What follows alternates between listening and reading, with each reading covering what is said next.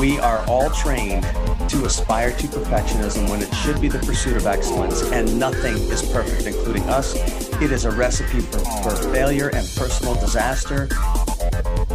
Be able to take a step back and look at the good that I was doing on any given day and reminding myself that the work that I do matters. Hello and welcome. Rick B. Cotter coming to you, February issue of the Risk Management Monthly Show. We've got some special guests today, and I'll introduce her in a second. But first, I want to introduce you to Kevin Clower. Kevin was with us last month. Kevin is a emergency physician and an attorney, and has been a friend of mine for many decades, and is just an extraordinarily bright person. And I know you'll enjoy him. The other person who's been here about 6 months now is Rachel Linder. Rachel is a doc out of the Mayo Clinic here in Phoenix, and went to ASU Medical School. Law school. Is that law school you went to? Right. She's actually from Minnesota, where all those Mayo people come from, and then they spread them all over the country and plant them so she was planted here. But in any case, Rachel has been very good at looking up the literature on this, and has been speaking at ASAP on a variety of medical legal topics. We're coming up to my 1 year anniversary, Rick. It's hard to believe. I thought it was about 6 months.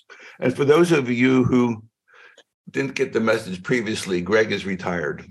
Finally retired, and we wish him the best. But our special guest today is a guest that Greg and I had on 4 years ago. You think, Gita? It was maybe 3 or 4. A long time ago. We found out about Gita through a friend of a friend kind of thing, that Gita had a really nasty experience in the medical legal realm, and as a result, decided that she would work with physicians who were being litigated and try to help them get through this process with as many minor wounds as possible, or as few wounds as possible. So, Gita, would you welcome, first of all, and Gita, give us a little bit about your background, because you were at Brown in the emergency department, and you have transitioned out, and you are doing this pretty much full time now, I think, because you're also on MRAP. Well, I'm doing a lot of audio work these days. Yes. So I'm still in the ER per diem. I work a couple of days at Brown's student health in an urgent care capacity. I work for MRAP, which is Emergency Medicine Reviews and Perspectives. I do the urgent care podcast. We just started a product called UC Max. And I now, a couple of days a week, am doing coaching and counseling for physician defendants. And I'm actually hoping to make more time to do that work, because the demand is actually great. And I have found myself needing to try to up my availability for people who ask for room, and I don't have it right now. Do you want to go through a little bit of the world's most horrible malpractice case against one person, which really caused you to want to do this work? Yeah, for sure. So I graduated, from medical school back in the day. 2001 is when I started working as an attending, and it was about 5 years out of residency. So 2006. I was working as a nocturnist in a community hospital, and that meant that I was generally the only physician in the hospital at night. So it was pre-hospitalist days. So I would take care of codes on the floor and then come back to the ER and then go up to L&D and maybe deliver a baby if OB didn't come in time, that kind of thing. And it was really, it was terrifying and exhilarating in equal measure, I would say. It was a really hard job, but I really loved doing it. And one night I took care of a young woman who came in. She was 30 years old. She was an engineer, and she came in with, excuse me, not to get into the actual case itself, but very, very confusing constellation of symptoms. I spent a lot of time with this woman trying to sort things out. I knew I didn't have a great handle on what was going on. I imaged her. I woke up a consultant. And then I wound up discharging her. She improved, and I had this plan in place that she was going to see a consultant a couple of hours later, first thing in the morning, and then she didn't make it there. She had instead a very large cerebellar stroke and got taken to the, I'm so sorry, and got taken to a tertiary care center. So I didn't know anything had happened until I was named in a lawsuit a few months later. And I was really completely floored. I wasn't expecting it. No one had ever talked to me about what happened once you were actually named. You know, you got a lot of risk management stuff, but nothing about, oh, here's your, you know, here's the complaint. This is what you do next. I had zero idea. And that really was my entrance into this really just foreign world of pain. I'd like just never anticipated this kind of suffering that would happen once the wheels of litigation started turning. Because the first thing they do is tell you, like, okay, don't talk to anybody. And I had no idea what to do with these emotions. I was, you know, I felt horrible guilt over what had happened. I didn't know what happened. I didn't know how I'd missed something, but something happened. It was definitely on my watch. And so I felt terrible about what happened to the patient. I was thinking I wasn't as good a doctor maybe as I thought I was. I wanted to leave medicine. It was truly awful. And then as the case started to unfold, you know, this is a young person with significant damages, and she had been an engineer. And so the demand was astronomical. So, and I live in a very plaintiff-friendly state, and their initial demand was $28 million. And I was the sole physician defendant. And I didn't know what to do with myself. And the case would, you know, just went on. Weeks turned into months, months turned into years. And then in 2011, I did go on trial for the first time. And I just was such a mess, like such a complete total wreck, that they had to assign me an attorney to be like my handler. Like I had the main attorney on the case, and they assigned me this junior attorney whose job it was just basically like to keep me from falling apart and like teach me how to perform at a deposition. I was a special case. And somehow I made it through that, and I testified okay on my behalf, and I wound up winning. There was a defense verdict, but I didn't want to go back to work. You know, by that point, I had gotten to this place of like just significant, just depression, anxiety.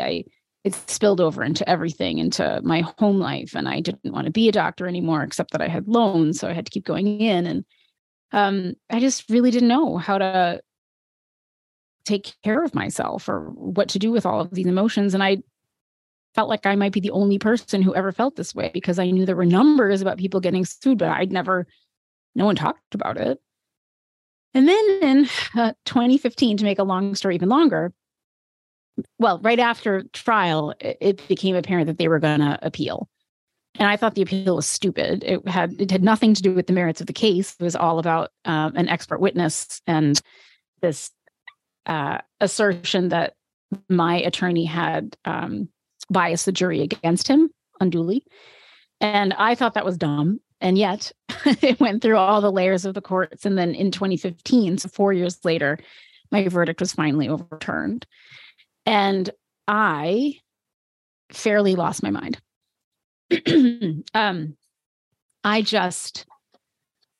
I honestly, at that point, was so just broken by this whole thing. I had been, now this is since 2006 is when I saw this patient.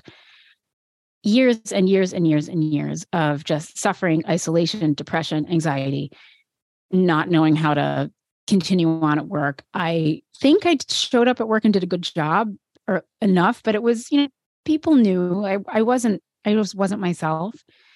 And so I really was getting to a point where things were getting fairly dangerous, I would say. And I hadn't talked to really anybody but my spouse. I never saw a therapist. I just kind of did what doctors do, which is just swallow everything and just keep showing up at work. And then after that phone call with my attorney, when he said we were going back to trial, I fairly lost my mind. And I had this epiphany, I would say, at that point. And I'd been thinking for some time, like, I'm not doing well. I'm not doing well. I'm not doing well. Something has to change. And it was really after this phone call that I just, cried for a long time. And then I sat up and I was like, okay, they're going to make me go to trial again. But with God as my witness, I am never going to be like this again. Like, somebody out there has to know how to do this better than me. I'm like, I am on my knees. Like, something has to change. Like, I just need to get help from someone outside of my own head. And that was really when it all started. And, I went upstairs that day and I read a book that someone had given me because they knew I wasn't doing well. And they gave me this book. Another attending had given me a book called When Good Doctors Get Sued. And I liked the title. And I would look at it once in a while, but I had never read it. And I went upstairs that day and I sat in my bed and I took it. It was living in my bedside table. And I took it out and I started reading it. And it felt like this indulgence, but also the first step to saying, like, okay, I am open to some other ways of thinking about this. And that's how I got started. Well, that's a heartwarming story. And I'll just jump in because there's an awkward pause here. I hear you. And because we have some video here as well, I see you reliving the experience. And I'm sorry you have to do that, but I'm glad you're doing it for the benefit of others. And absolutely, this is what so many others go through in isolation. You said something that was so important, that you didn't know if anyone else or how many people had gone through this before. Unfortunately, a lot of people do, and everyone is in isolation because of the risk of discoverability of the conversations that you have, and also potentially exposing yourself to the belief that, wow, maybe everyone's going to think I'm a bad doctor. Well, you're not. Professional liability and the tort of negligence and legal procedure has very little to do with the practice of medicine. And that is unfortunate, but that is what a lot of physicians really don't realize. And it really hits them so hard. So thank you for your courage and thank you for helping others. Thank you. I appreciate that.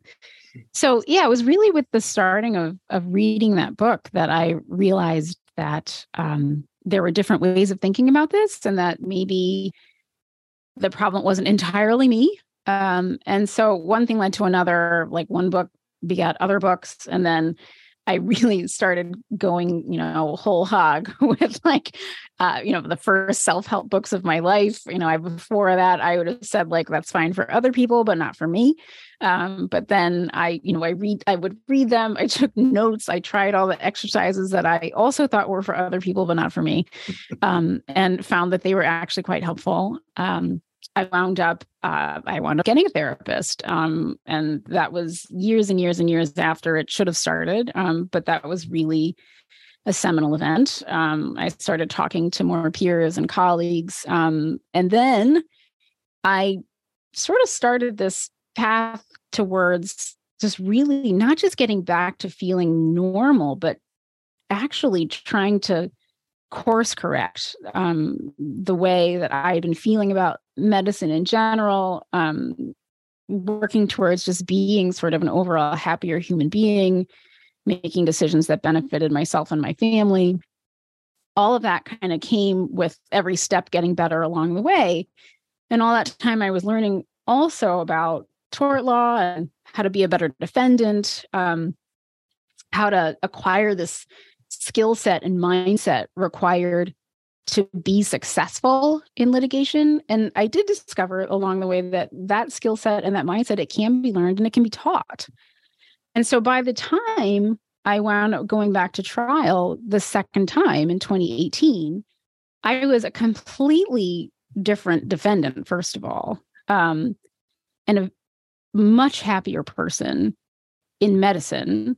I had been so burned out. And one of the things that I found was in learning about like, I don't know, everything from like resilience training to mindfulness approaches to tackling burnout and those things. Like I just really learned about paying attention to the everyday interactions I have with patients, finding a lot more meaning in them. It was really very instrumental, I think, to just be able to take a step back and look at the good that I was doing on any given day, and reminding myself that the work that I do matters and that so much of it is more than this one case, which is what I think a lot of us get caught up in, is the one case that didn't go well, that case that didn't go badly, the case that we get sued for. We all get sucked into feeling like that is the sum total of our career. And it's obviously not. And so that was when I went to Brown, because I'd been in the community for all those years. I joined Brown's faculty in around 2016, like sometime in that next year. And just as it happens, I wound up being their educational technology person. And that's why I learned how to blog and podcast and that kind of stuff. And so before trial in 2018, I started thinking like, well, I've learned all these things.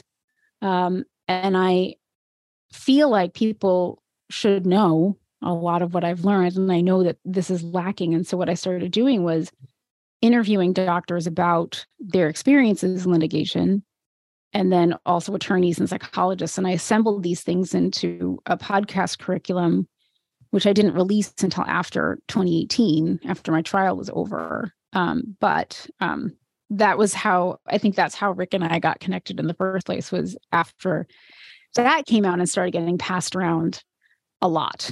And so that was, I think, where we first met, Rick. During the pass around phase, the early pass around phase. During the early pass around phase of because I never I just made this thing and I put it out there for free, but it's not like I advertised it or anything. But it did get passed around a lot. I think, there's 11 episodes. And then I just hit 75,000 downloads of the curriculum. I know now it's used in a couple of graduate courses. I get emails from students periodically like, oh, I got to sign this in my master's in healthcare leadership course. And I know it's in like 2 undergraduate classes. And hospital systems use it. I know that some insurance companies use it in their like toolkit. I think ASAP has it in their toolkit. So it's been really gratifying. And it's also led to a lot of people sort of reaching out and saying like, oh, this really helped me feel less alone. I had all those same feelings, but just hearing people's voices talking about their own stories just makes me feel like I don't need to be so ashamed and so isolated. Ida, did you ever have any interaction with Louise Andrew? Yes. My gosh. So Louise is actually in the podcast. Actually, Rick, you're in the podcast. I think after we met, like you're in the episode about trial and settlement. You tell a story in there. But yeah, Louise was a really important resource to me. I think there are 2 people that I consider to be real pioneers in the whole field, if you'll call it that, of litigation stress.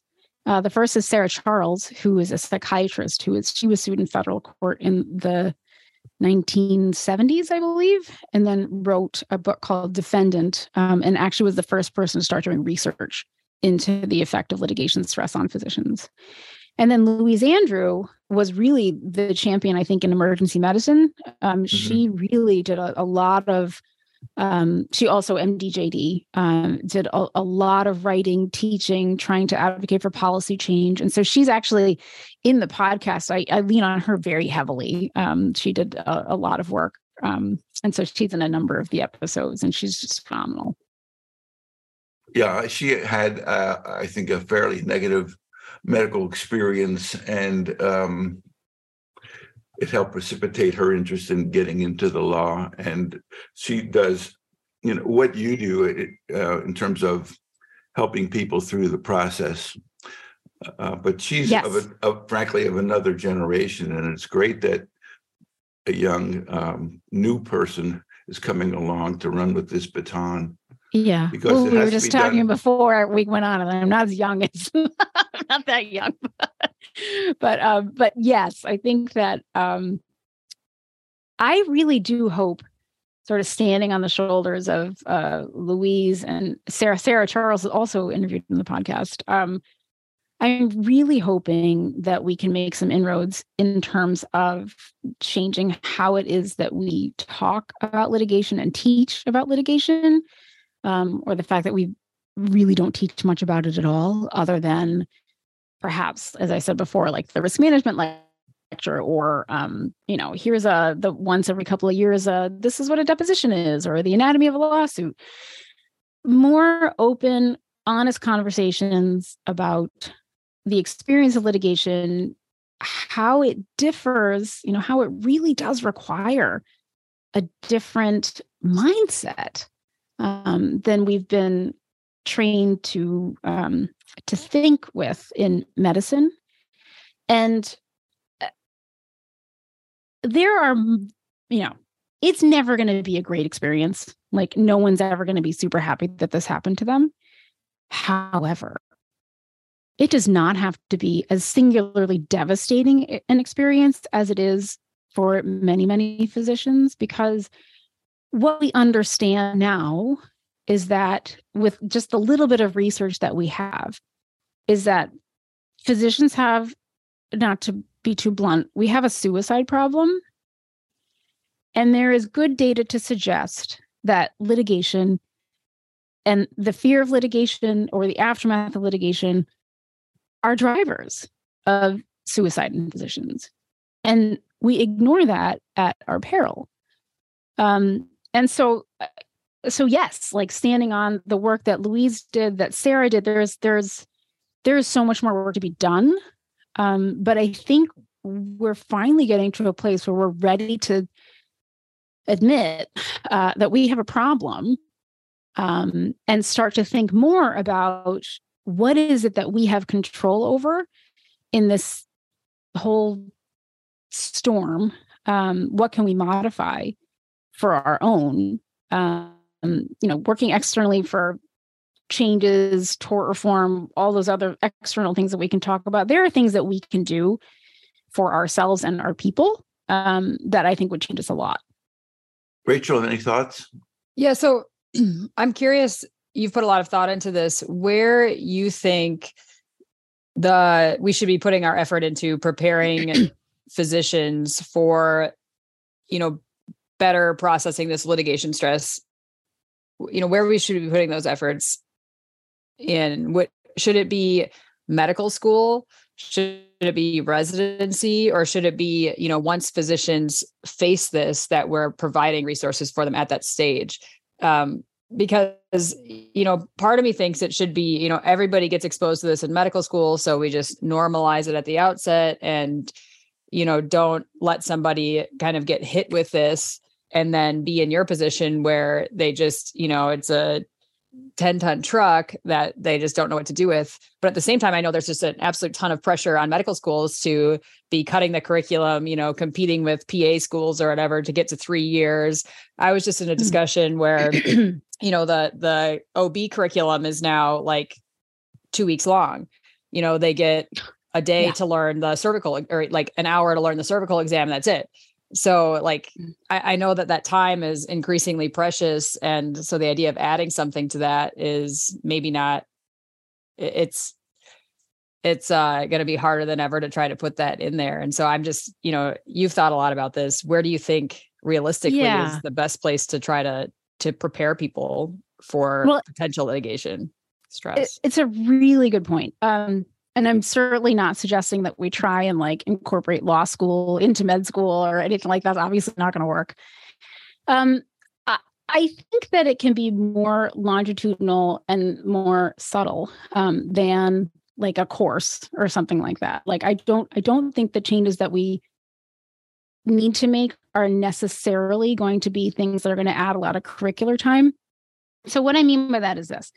So just thinking in general about stress and whether stress is harmful, right? So there's been a lot of really interesting like cognitive neuroscience research about stress. And there's a great book by Kelly McGonigal, who's at Stanford, called The Upside of Stress.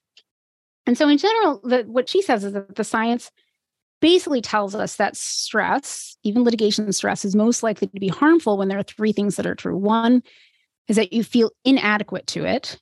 Two is that it isolates you from other people. And three is that it feels just meaningless or completely against your will.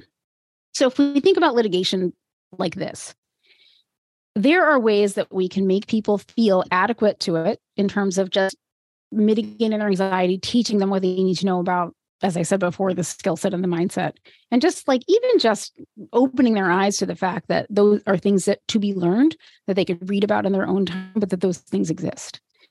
The second part, this whole isolating you from other people, is where I think that we're really going to be able to make a lot of impact. And the third about it being meaningless, that's a little more difficult to sell. But when I talk and teach about this, I do talk about this concept of like post-traumatic growth and how there are things that you can take out of it that where it sort of turns into a crucible. But if we just break this down, like when I think about this, there are really four buckets, if you will, that we have to think about. So sort of, you're right. I've thought about this a lot. I talk about this all the time. The four ways that we need to adapt are in the psychology of the physician themselves, the culture of medicine, then the naivete of the physician entering the system, and then finally the system itself, right? So these are the four things that sort of combine to make litigation stress this really singularly awful experience for the physician and really like no other stressor that they'll encounter in their career. So if you think about the psychology of the physician, right? So in general, obviously we're all different, but in general, we're talking about people with perfectionism. They take a great deal of personal responsibility for outcomes, even in cases of systemic failures. So like, look at Dr. Lorna Breen. We're used to being the expert in the room. We have a very, very strong ego in terms of the way we think and our refusal to change habits of thought that are very well ingrained because they've served us so well. And we want things to work rationally and scientifically. And part of our real core identity is that we like sacrificed our life for medicine, right? And then there's medical culture, which is also perfectionistic and this whole blame and shame culture of medicine. Like we talk about M&M conference, like the ABCs of M&M are accuse, blame, criticize, right? We have this culture that asking for help is weak or even dangerous, and that emotional distress is a sign of weakness. And medicine expects us to self-sacrifice also. Like that's just the way it is, right? So then you take this person who has been like ostensibly raised for over a decade in the system of training, and now that's where you work and you live and that's how you think. And you take that person and you put them into litigation where they have no idea what the hell is going on. They have had no visible role models in the process. They have not seen any of their attendings or anyone go through it. They come in expecting law to work like medicine. Like things are supposed to make sense. It's supposed to be like evidence collection, and thereby we have this conclusion. They don't even know what they don't know. And they are completely blind to whatever deliberate emotional manipulation is baked into the process. And they take it very, very, very personally. And then that fourth bucket is the system where the physician doesn't understand the system, but the plaintiff's attorneys do. And they are very well versed in physician psychology. And the whole process leverages guilt, emotion, their gullibility, their inexperience. The judge, the jury, they don't have medical expertise. The medical experts, there's basically no standards, no consequences.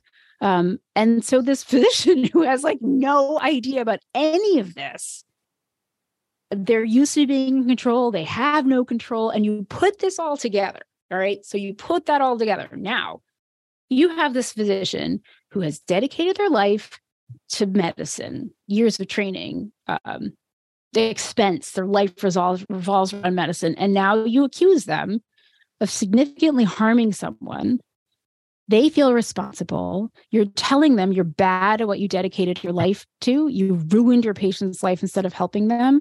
You tell them you can't talk about it. They don't understand what's going on. They're worried about losing their assets. The process lasts forever. What do you think is going to happen? And so the worst thing we do for our residents, our med students, our learners is that nobody models what it's like to go through the process. It is absolutely invisible to them. And they do not understand when they walk into that room, when they walk into their first meeting with their lawyer or their insurer, they have not clue number one that they are showing up with one set of skills, but they're being asked to play a completely different game. Like they're showing up in their tennis whites with a racket and wondering why everybody is like running around with a ball and bouncing it and throwing it in a net. They have no idea. And that's where I think that we can really start to make inroads, is just opening up this conversation, talking about like what it's like to go through it, how you might expect to feel. When we take the isolation out of it, the shame is going to go with it. That was a long-winded answer to your question, but obviously I get evangelical about this. All right. So I'm going to push back. I'm going to push back for some specifics then. So it sounds like at the end there, you said, we're kind of doing a disservice because we're not going to the learners and showing them this, but like, what's the model to show them that? Are you relying on them finding your podcast, or are you pushing for a model that puts this into the curriculum in some standardized fashion? And one of the reasons I say that is I have one of my own papers pulled up that is in submission right now. But, in that we quote something that says, some study that 1 out of 25, so it's not a huge percentage, but 1 out of 25 of malpractice claims involve residents as a responsible party. So I think that's higher than most people would think. 1 out of 25. I think a lot of residents don't think that they can be named in a lawsuit. They don't have deep pockets. So what's the point? But still, that's a pretty sizable chunk. And 70% of residents grade their own medical legal knowledge as poor or terrible. And 97% of them think that the medical legal curriculum is at least moderately important to their training. So they think they have terrible knowledge. 97% of them think it's important to their training, and, they want it. So should it be in there? And if so, what does that look like? I think so. To get more concrete about it, I think residency is the sweet spot. I think that introducing the idea in medical school is important. And they do have, electives and this and that, but I think introducing the idea, just letting them understand like this is actually part of the process, and that, once it does occur, you're going to be thinking differently about these things. But I work with a lot of medical students too. It's interesting how some of them from the very beginning their decisions are fear-based. Like they're worried about like which specialties are more likely to get sued. I don't want to go into that one. And so having conversations early about this just being an occupational hazard, and like just trying to change their mindset away from living in fear of this all the time and having that be the defining factor of their careers I think that's where we should start in medical school. In residency, yes, this is the time to get concrete. And it's, should it be a more regular part of, if you're doing weekly conferences or whatever? Yeah, maybe. But when it is that when we have those risk management lectures, because we talk a lot about documentation, right? We talk a lot about how we respect patients. We talk a lot about those conversations. We talk a lot about like how not to get sued. Right. That somehow like it's not a standalone part of the curriculum, but somehow that bleeds its way in there, I would say. Like, would you agree? Yeah. So if we can do that, we can also bleed into there. Like, and when it does happen, this is kind of how it goes, right? If we talk about a case, if we're talking about like a medical legal case and doing it from this really analytical perspective, we can at that same time have an open conversation about what did the experts say? What is that like? What are the criteria to be an expert? Like, what should someone, having a little more meat in the discussion about the human side, what to expect, what you can't expect in terms of it being this process that works like medicine. We just need to take the voodoo out of it for them. And I think residency is really the place to do it, but making sure that we bleed it into the conversations that we're having on a regular basis. Plus, my appeal really is to the people who have been through it, who are attending, like, just please start talking about it. If you're going through it, it's okay to say it's happening. Like, making this distinction between whether you can talk about what's happening to you in the lawsuit versus like all the details of your case. Like, you should be talking about it. I invited my residents to come watch me testify. Like, at my second trial, like, I knew what I was doing. I was like, you guys should come. Like, when else are you going to get an opportunity to watch this? And not all of them, but a good handful of them did. And they said it was one of the most eye-opening days of their life in their medical careers. Like, they had no idea. But that's what we need. We need people who are willing to bring the residents into this process, to talk to them, to watch them going through it, to show them that it's not something to be like the fact that we shroud this in shame, and yet almost every single one of us will go through this at some point. It doesn't add up. So we should be approaching this very differently with them. Kevin? I think. Yeah, I've got a quick thought, and I know that we could go on forever, so I'll try not to go on forever myself, but love the conversation. And Rachel, outstanding comments in response to Geeta. I would say in residency or earlier, I think it's the time to address the foundational issue that we do expect perfectionism. We are all trained to aspire to perfectionism when it should be the pursuit of excellence, and nothing is perfect, including us. It is a recipe for failure and personal disaster. And I think we can start there and also give them a little background of the professional liability experience. I agree. But when you have an audience that's truly engaged is when they either know someone who's been named or they've been named. And then I think you can really, really engage them in knowledge acquisition so that they really understand the process. Before that point, I think a lot of people, and having done a fair amount of this work as well, they think until it happens to them that this is what happens to other people who are not as good as me. And so they're not as receptive at that point. Although I agree with you that let's go ahead and set the stage and let's get rid of this concept of perfectionism, because no one will be perfect. And then when they really need us, like you have done, you lean in with heavy education and very personalized education to get them through this with not only litigation support from a stress standpoint, but also depo and trial testimony preparation. Yeah, 1,000%. Thank you for that. It is this culture of perfectionism that I think we're talking about in a lot of different ways. And I really do believe you make the statement that people feel like it's not going to happen to them. It happens to people who aren't as good as they are. And this is where I think it really matters to have the knowledge that your role models have done this. And so, knowing that, there are people that I interview in the podcast who, they're division directors and department chairs who say things just like, oh yeah, I was sued 7 times. It was awful. It was this, but nobody knows that. Like, none of their learners would know that. I think it would make a very big difference if people were, more open about the fact that, about not just like it did happen. And it's harder for people, I think, when they say like it happened and it was no big deal. Which I think maybe once you've kind of gone through the ringer a few times, it does become less impactful, but it sets people up with this feeling of like, this should be no big deal for me. And so I really mean, like, if you have been through it and you have something to say about how it felt, why it felt that way, and can model in some way being a role model of resilience, I think that's what we need.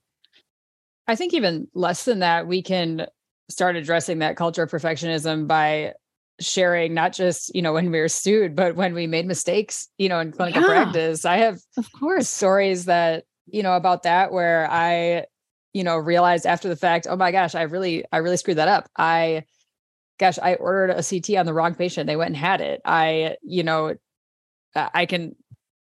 The stories are probably too long-winded to get into here, but, things that I did that later I realized, wow, that was a mistake. And I could have hurt that patient, or, I really shouldn't have done that. And I've had the opportunity to tell those to people, and they, look at me like, I can't believe you told me that, or I can't believe you said that in a setting. And, I'm really kind of breaking the norm by telling that. But, I think if we all did that, it would really change that culture and, push the envelope as far as also sharing the story of when I got sued. So I don't think you have to wait until you get sued to do it, because we all have the stories, I think, of when I screwed up, Yeah. Yeah. And handling that from a human perspective, I think, is something that we need to get better at too, because there's even just an adverse event or making a mistake, or this whole concept of error. And this very, very, it's a really heavy emotional burden to carry those things around without feeling like you can talk to somebody else about it. So setting up systems where, peer support, I think, is really a critical thing in sort of all layers of this. Having spaces where, again, not necessarily built into the curriculum, but having critical incident support teams, or whatever you can think of at your institution, so that people know, when they do make a mistake, when they do make a mistake, or there is an adverse event, not just litigation, but there are people who are skilled at both listening and guiding you through these tough things.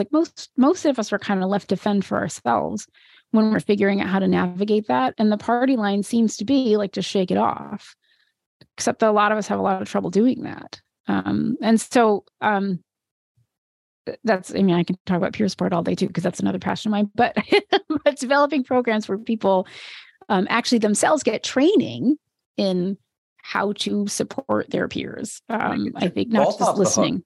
Because part of our cultural problem and the evolution that you've highlighted, Gita, and that Rachel has eloquently spoken to as well, is I've heard you both say, when I made a mistake or my mistake, and in almost every case that I've reviewed, either through performance improvement or quality or in litigation, it's been multifactorial. I think there has been a mistake, there has been an error.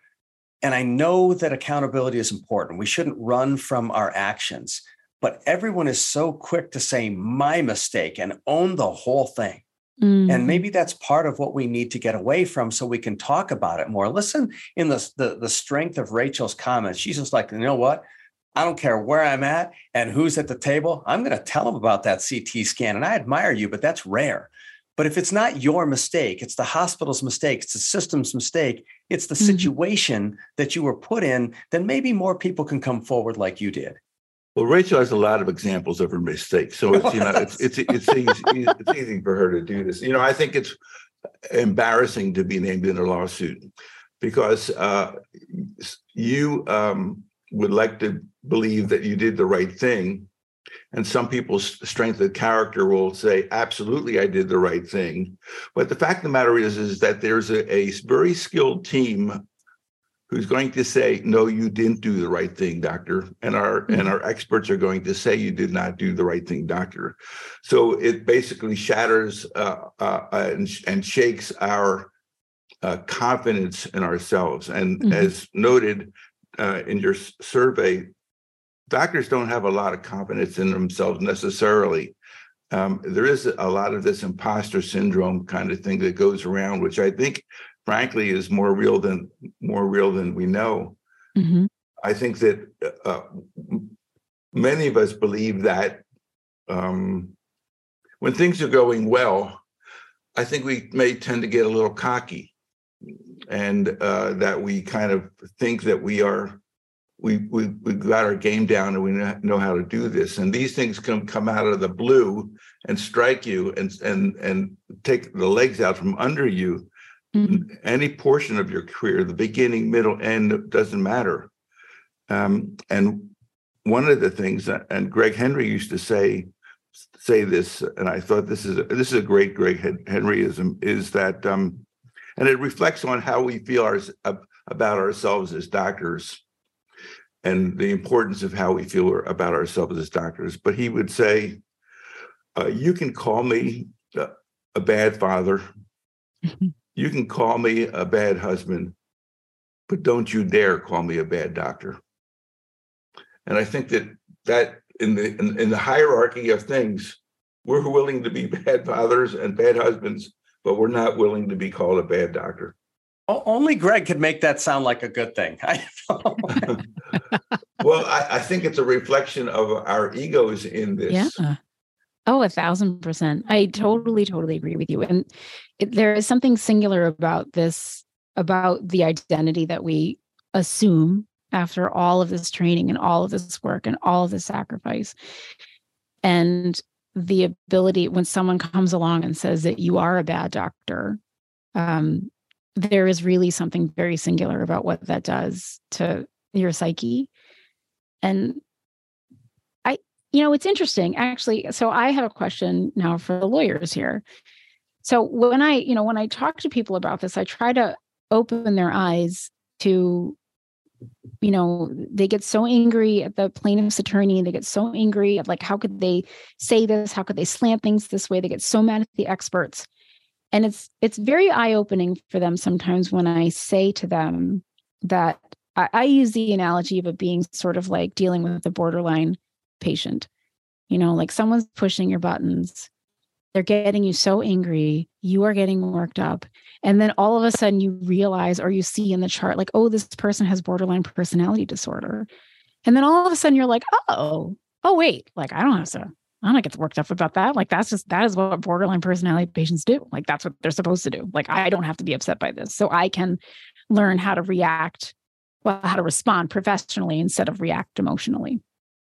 And so when I talk to people about this, I try to teach them about how, like, what the mindset is of a lawyer who goes to law school. Like, is it true that your job is to, no matter what, zealously defend your client by any means at your disposal, including if it requires the sort of psychological leverage when you understand what the other party is feeling and thinking?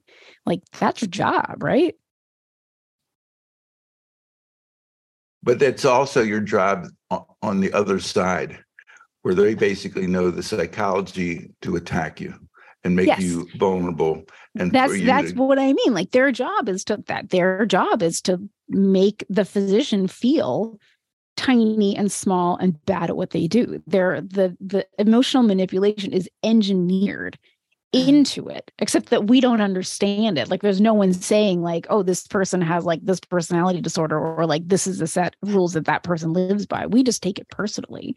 Yes, I would agree with you. That's the lawyer's job, is to, make you question yourself. And yes. And even physicians are high functioning people. The idea that these lawyers are whose job is to make you feel about 2 inches tall and make it look like you're an uncaring jerk to the jury, that's going to happen to you, that's what they want to do to you. And that's a very, I think, frightening kind of thing, because they're probably quite good at it. And you don't know how you're going to respond.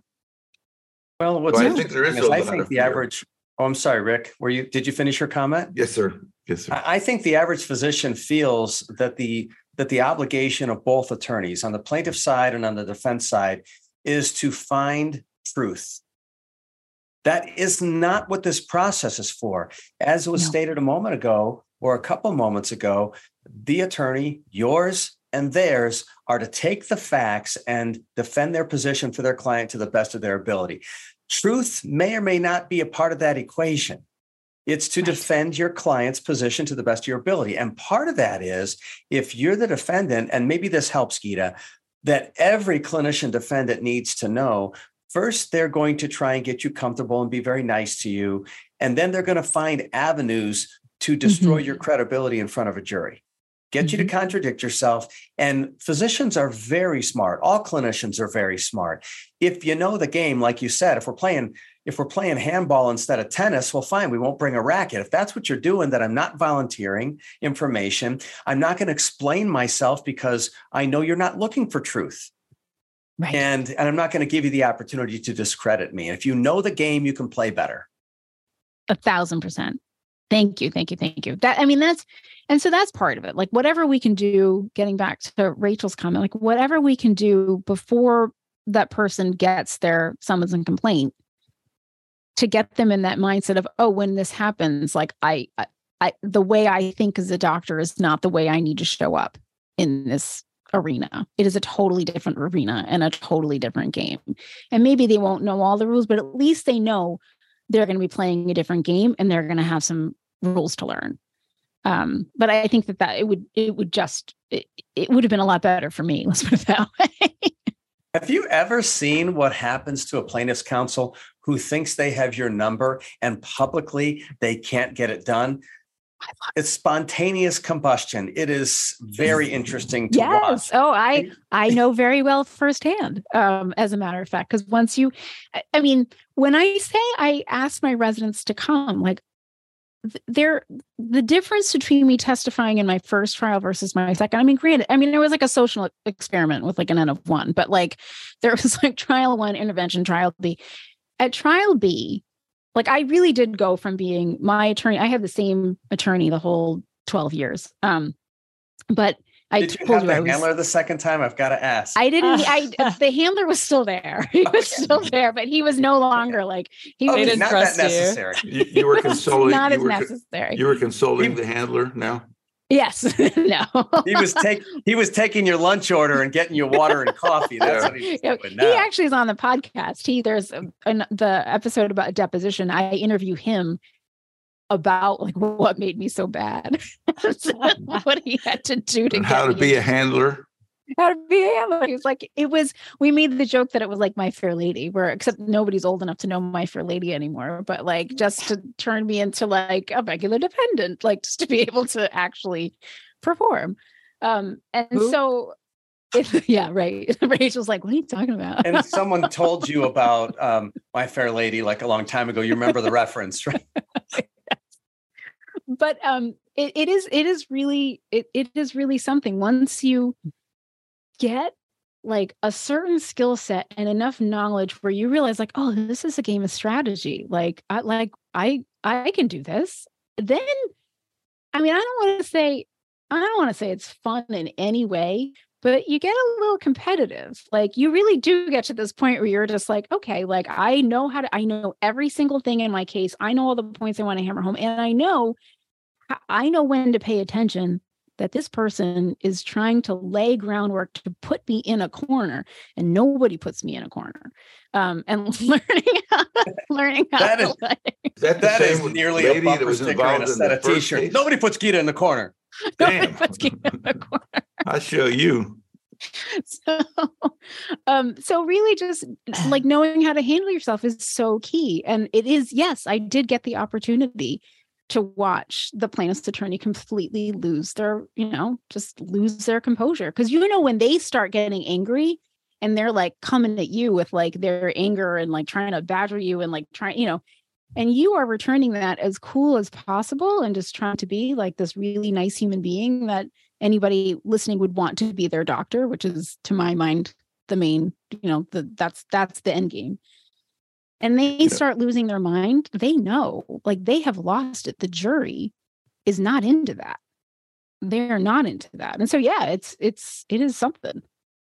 I think that there is a natural fear of litigation in all doctors, particularly, and starting out, young doctors have this fear of litigation that is often exaggerated. Mm-hmm. And you don't want that fear to have them do every test known to man, and have a behavior in which they assume every patient is the enemy or potentially so. So I think that there would also be a nice thing to do is to try to tell young doctors that, and it may be difficult to get this message through, but this is just business. And just like you have car insurance, you buy this malpractice insurance. And yes, if you are the cause of a car accident, you feel badly. The insurance companies settle it all up. And although for the fact that they don't try to make you look like a jerk in that process, That's why you have insurance, and the insurance is to handle these kinds of things. So it's not going to be, except for the fact that our system is adversarial, that this is a normal occurrence in life, and you can expect it to happen. And when it happens, we're going to teach you all about how to handle it, and we're going to make you real good at how to handle it. But don't let this fear, which is disproportionately affecting you, ruin how you practice medicine and take the joy out of practicing medicine. And I think that I personally don't think I would go into a lot of the strategies and details.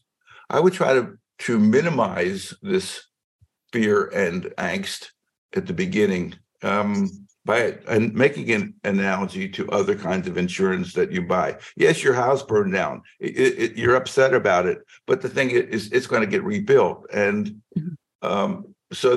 we buy insurance to cover all of these things. And this is just one other example of where insurance is going to cover these things. I add a point, Rick, that I think Gita mentioned earlier too. The initial demand in her claim was $28 million, and stacked up against her measly $1 million limit on her policy, that gets really scary. And I would just suggest, and I've suggested this to others before, when you're looking at employment opportunities as a clinician, I think you need to ask how they're going to handle excess limits judgments and excess limits settlements. And if they're not willing to say that, even maybe not put it in writing, but our history is that we do not expect clinicians to cover those. If you can't get that reassurance, then you need to be a little bit careful who you work for, because that can be very concerning in this current trend, which has been going on for several years now, of increasing severity of claims. Mm-hmm. Yeah, but that was, there were lots and lots of. But I remember Greg would say in the past on these over-limit claims that they don't want your house, they don't want your car. It's not their goal to make you destitute. I mean, they'd like to get it from somebody else with a deeper pocket, the hospital, somebody, the person who designed the curvature on the street, somebody. But for you to be expected to pay that kind of money when you certainly don't have that money is like, you can't get money out of a stone. No, but I guess, Rick, what I would say in response to that is, you're right. They'd rather get it from somebody, but they're not going to forfeit if they can get it. Yeah, so you don't. The thought of it is leverage, right? Like, so I mean, they probably don't expect that. They know I don't have $28 million. Like, where is it going to come from?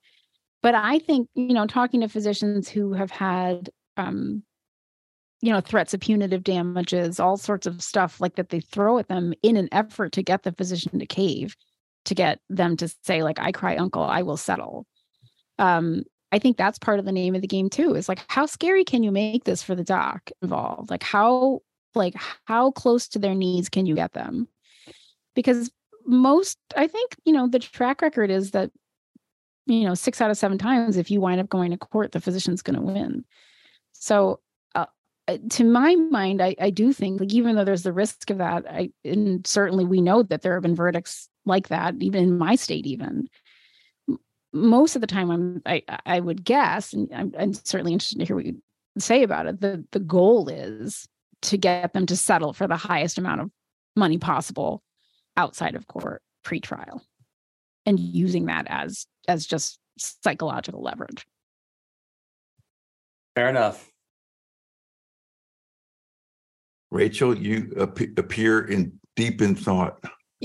I am not satisfied with the answer that they're not going to come after your homes on these excess limit verdicts and settlements. I am not sure that's true. Because if I were the defendant, I wouldn't want to bank on that either. But right. But Greg Henry said, just say Greg Henry said Oh, okay. You're not going to come after my house I or think my we should cars. put that on our discussion points for, next time and do a little digging in the interim, because as a listener to Risk Management Monthly, I'm curious for a more definitive answer. So let's try to bring it next time. Oh, you know where I stand. They are going to get what they can get. They'd rather not get it from you because they'll feel better about it. But they're going to get every bit that they can get for their client and themselves. So right. And if I'm suing a doctor who's got a $2 million house and I had a $5 million judgment and they have a $3 million whatever insurance, and they're sitting in their $2 million house, I'll probably take their $2 million house, if I can. I don't feel that bad. Oh my God, look at her. I'm just saying, tough, man. Put yourself in their position. Are they really going to say, no, I feel bad for that doctor, I guess I'll walk away from 2 million? No. So I want to know what they can get their hands on. And I am not convinced by the hearsay that we're talking about. So, I think are a licensed attorney, and thank goodness you're using your skills for good and not evil. Good. Please stay on our side. Well, she's good back to what Kevin said, though, about when I'm going to lose my train of thought for a second. When Kevin was talking about that they would come after your house, I believe is what you were saying. And then you were saying that if you should talk to your policyholder about what they're going to do in situations where the verdict or the settlement exceeds their policy limits. I think it would be really great for you to do an episode where you talk about consent to settle clauses, how physicians should know what their policy entails, what might be a state by state variation for that. Because in my case, what eventually saved me is that I did have a consent to settle clause in my policy, but I was allowed in this state, I could sign it away. And that made the insurer responsible for any excess, any settlement or verdict in excess. If they decided to go to trial, in other words, and we lost, and it was greater than the limits of my policy, they were going to assume that loss. And that gave me, eventually, once we got to that point, it gave me a lot of peace of mind. And it made it a lot easier to perform as a defendant because I wasn't worried about losing everything, including my shirt. For the duration of the process, because really, if you're asking this person to be like a cool, calm defendant, and every single thing that they have in their life is on the line, it's just too big an ask. That can't happen. But finding ways to find reassurance in the process, I think, is instrumental to getting that physician wholly through the process and being able to perform as a defendant. But that I think would be very, very interesting for people because people don't know. They just don't know they don't know the questions to ask. They don't know what their rates are. They don't know what to expect. Right. I thought that was kind of topic. Yeah. I thought that was kind of the other way around in that sometimes physicians think that this is about a matter of honor and they basically want to have their day in court. But the insurance company says, "Listen, we've got a decent offer. We want to take it. If you want to go to court, and if the judgment is over this amount, it's your responsibility." That would scare the bejesus out of any doctor to go to court. It goes both ways. It goes both ways, Rick, because you may say, listen, I want my day in court, and you may want a clause that says you have the right to they need your authorization to settle. But you could first say, I want to go and get my day in court. And, what if they want to settle it? Well, are you aware that you are then potentially subject to a bad faith claim? Because if then they try and settle it for $500,000 and this thing goes for $3 million at trial, they would have settled it. And so you have to kind of be careful of the circumstance you put yourself in. And so you can really see this conversation going either direction. Hey, please settle it. I won't. Well, then you could say, I would have settled it, but the insurance company wouldn't. They really wanted to defend it. or the clinician being on that side of it. So really getting a sense of what your role is and where you want to be. And at the end of the day with that discussion is, well, what are you going to expect me to be responsible for financially if this doesn't go the way that we want it to go? And that's where we have to offload the burden from the clinician. Nobody intended, as I understand it, and as I've experienced it, to have the clinician pay an excess limits judgment. But when it comes down to it, if there is one, and that policy is your policy, whether it's purchased by your employer or it's provided by your employer, wherever it is, you are responsible for it unless someone offloads that responsibility from you. I think that's one of the reasons some hospitals are now going 3 million, 6 million in terms of minimum insurance. But that another point of view on that is the insurers know that your limits are higher and they're going to go for the limits. Yeah, right. So you can speak to this. One of the first aspects of discovery are all available policies and limits. That's one of the first things that happens. And I think you're making a target on yourself by getting higher limits policies. And I have some examples I can share with you maybe on another date, but where that has been, where it absolutely has happened. And then withdrawal of or canceling a policy like that had an equally opposite positive effect. Well, that's what Greg said. That was his advice: is there's no point in really ratcheting it up because they're just going to go. They're likely going to go to the limits of your policy. Hey, one of the things I want to get out of this conversation, totally switching gears, is the resources that physicians can get if they get named in a lawsuit. So yes, I have a friend who's getting sued and stressed about it. And one of the things they want to do is talk to somebody about it, not their spouse, somebody else. And, have been told, obviously they can't, but one of the exceptions per their understanding is a mental health professional. And they were referred to a coach, but then got freaked out because not sure if that actually qualifies as a mental health professional that would, be safe to talk to. So can you weigh in on this? Sure, I can. And then, sorry, as a secondary question, they were specifically interested in talking to a mental health professional that has worked with physicians before. Is there such a network for people, and how would they access that? Go. Okay, go. All right. So first, resources. In general, there are not enough resources, but they can look at professional society resources. There is a website. I'm on their volunteer advisory board called physicianlitigationstress.org. It's the Sarah Charles Litigation Stress Center. I mentioned Sarah Charles earlier. So that's a place that has it's like a clearinghouse for other resources and things you can read and articles and stuff like that. There is a hotline that was set up during COVID for physicians who are in distress that wish to speak to psychiatrists. I can get you that number. I think it's still functional. I don't know how long it's functional for, because it's a totally voluntary thing. I don't know if they're continuing it past the pandemic, but I do know physicians that have used that as a safe thing to do, to talk to a psychiatrist about a litigation related event. And they did. I've spoken to the person who, I'll see if I can get you the number. But I spoke to the person who ran it, and at the time, she was very encouraging for physicians who felt distressed due to litigation to go ahead and call the hotline. That's not a longitudinal solution in any way.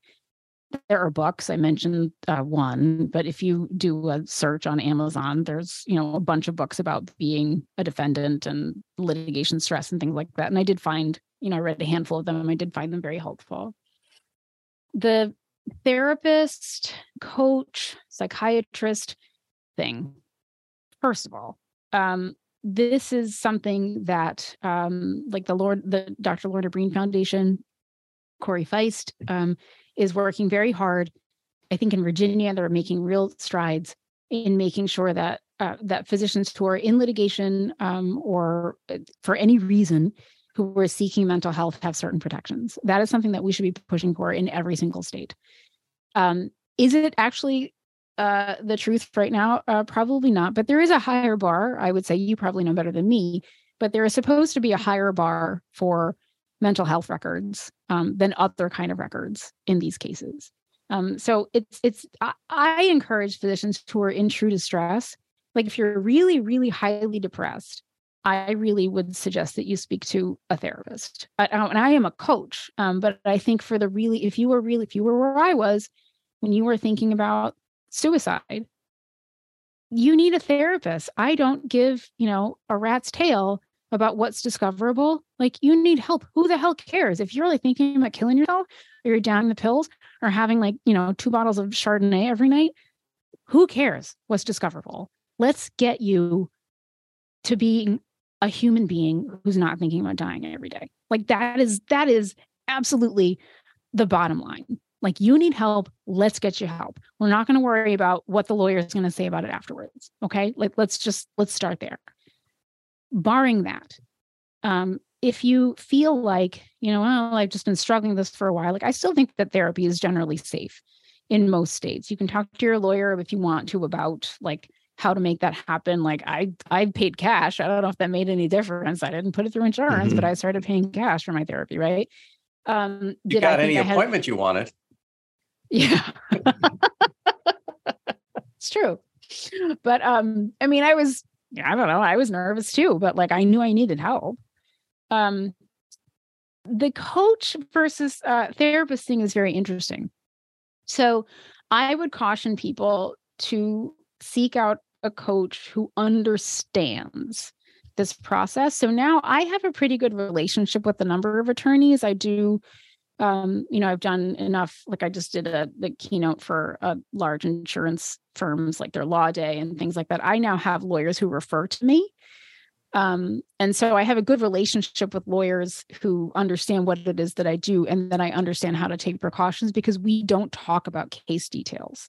Like, I know in broad strokes what any given person's case is about, but I don't take notes. I don't record our sessions. There are things that I bake into the process to protect the client. And we work on really just redefining mindset, figuring out how it is that we want to show up, using the tools that you have at your disposal to move forward and find solutions to the things that are just making you really unhappy and also a poor defendant. So I think it's safe in those scenarios. I say that I'm a well-being coach for physicians in litigation. I'm not there to coach you as a witness. That's very different. That's someone who should be hired by your attorney's team. And also, I do, like, I'll work with attorneys and see, can you hire me? It's different if I'm working with the attorney. But I do think it's okay to use a coach. I do think that if you're suffering, you should see a therapist. I think that if you're really ill, none of those things, you should not think about one of those things. You just get the help you need. And then we'll figure out how to deal with it on the scene if we need to. And on that note, I think we should finish up. Any final thoughts, Rachel? No, not for me. This was really helpful. Kevin? Just want to thank Geeta again for her courage in bringing this forward and helping others and sharing her thoughts, her wisdom, and experience on litigation stress. So thanks, Geeta. Yeah, thank you so much. It's great to hear a real story. It's really great to see how your career in this field has blossomed. You've been really quite successful in getting known to be the go-to person in emergency medicine, and I'm sure other areas as well. And I think that the gentleness that you portray when you talk allows people to feel comfortable around you. And I think that that's a really nice asset. That is very, very high praise coming from you, Rick. Thank you. Okay, guys. Thank you so much for having me. It was our pleasure. Next time, guys, we got cases. We got some U.S. moves to bar non-compete agreements and labor contracts. We've got states take action against nurses who buy their diplomas. We got all kinds of stuff next time. So until then, thanks so much for coming with us, Geeta. And Kevin and Rachel, thanks as always.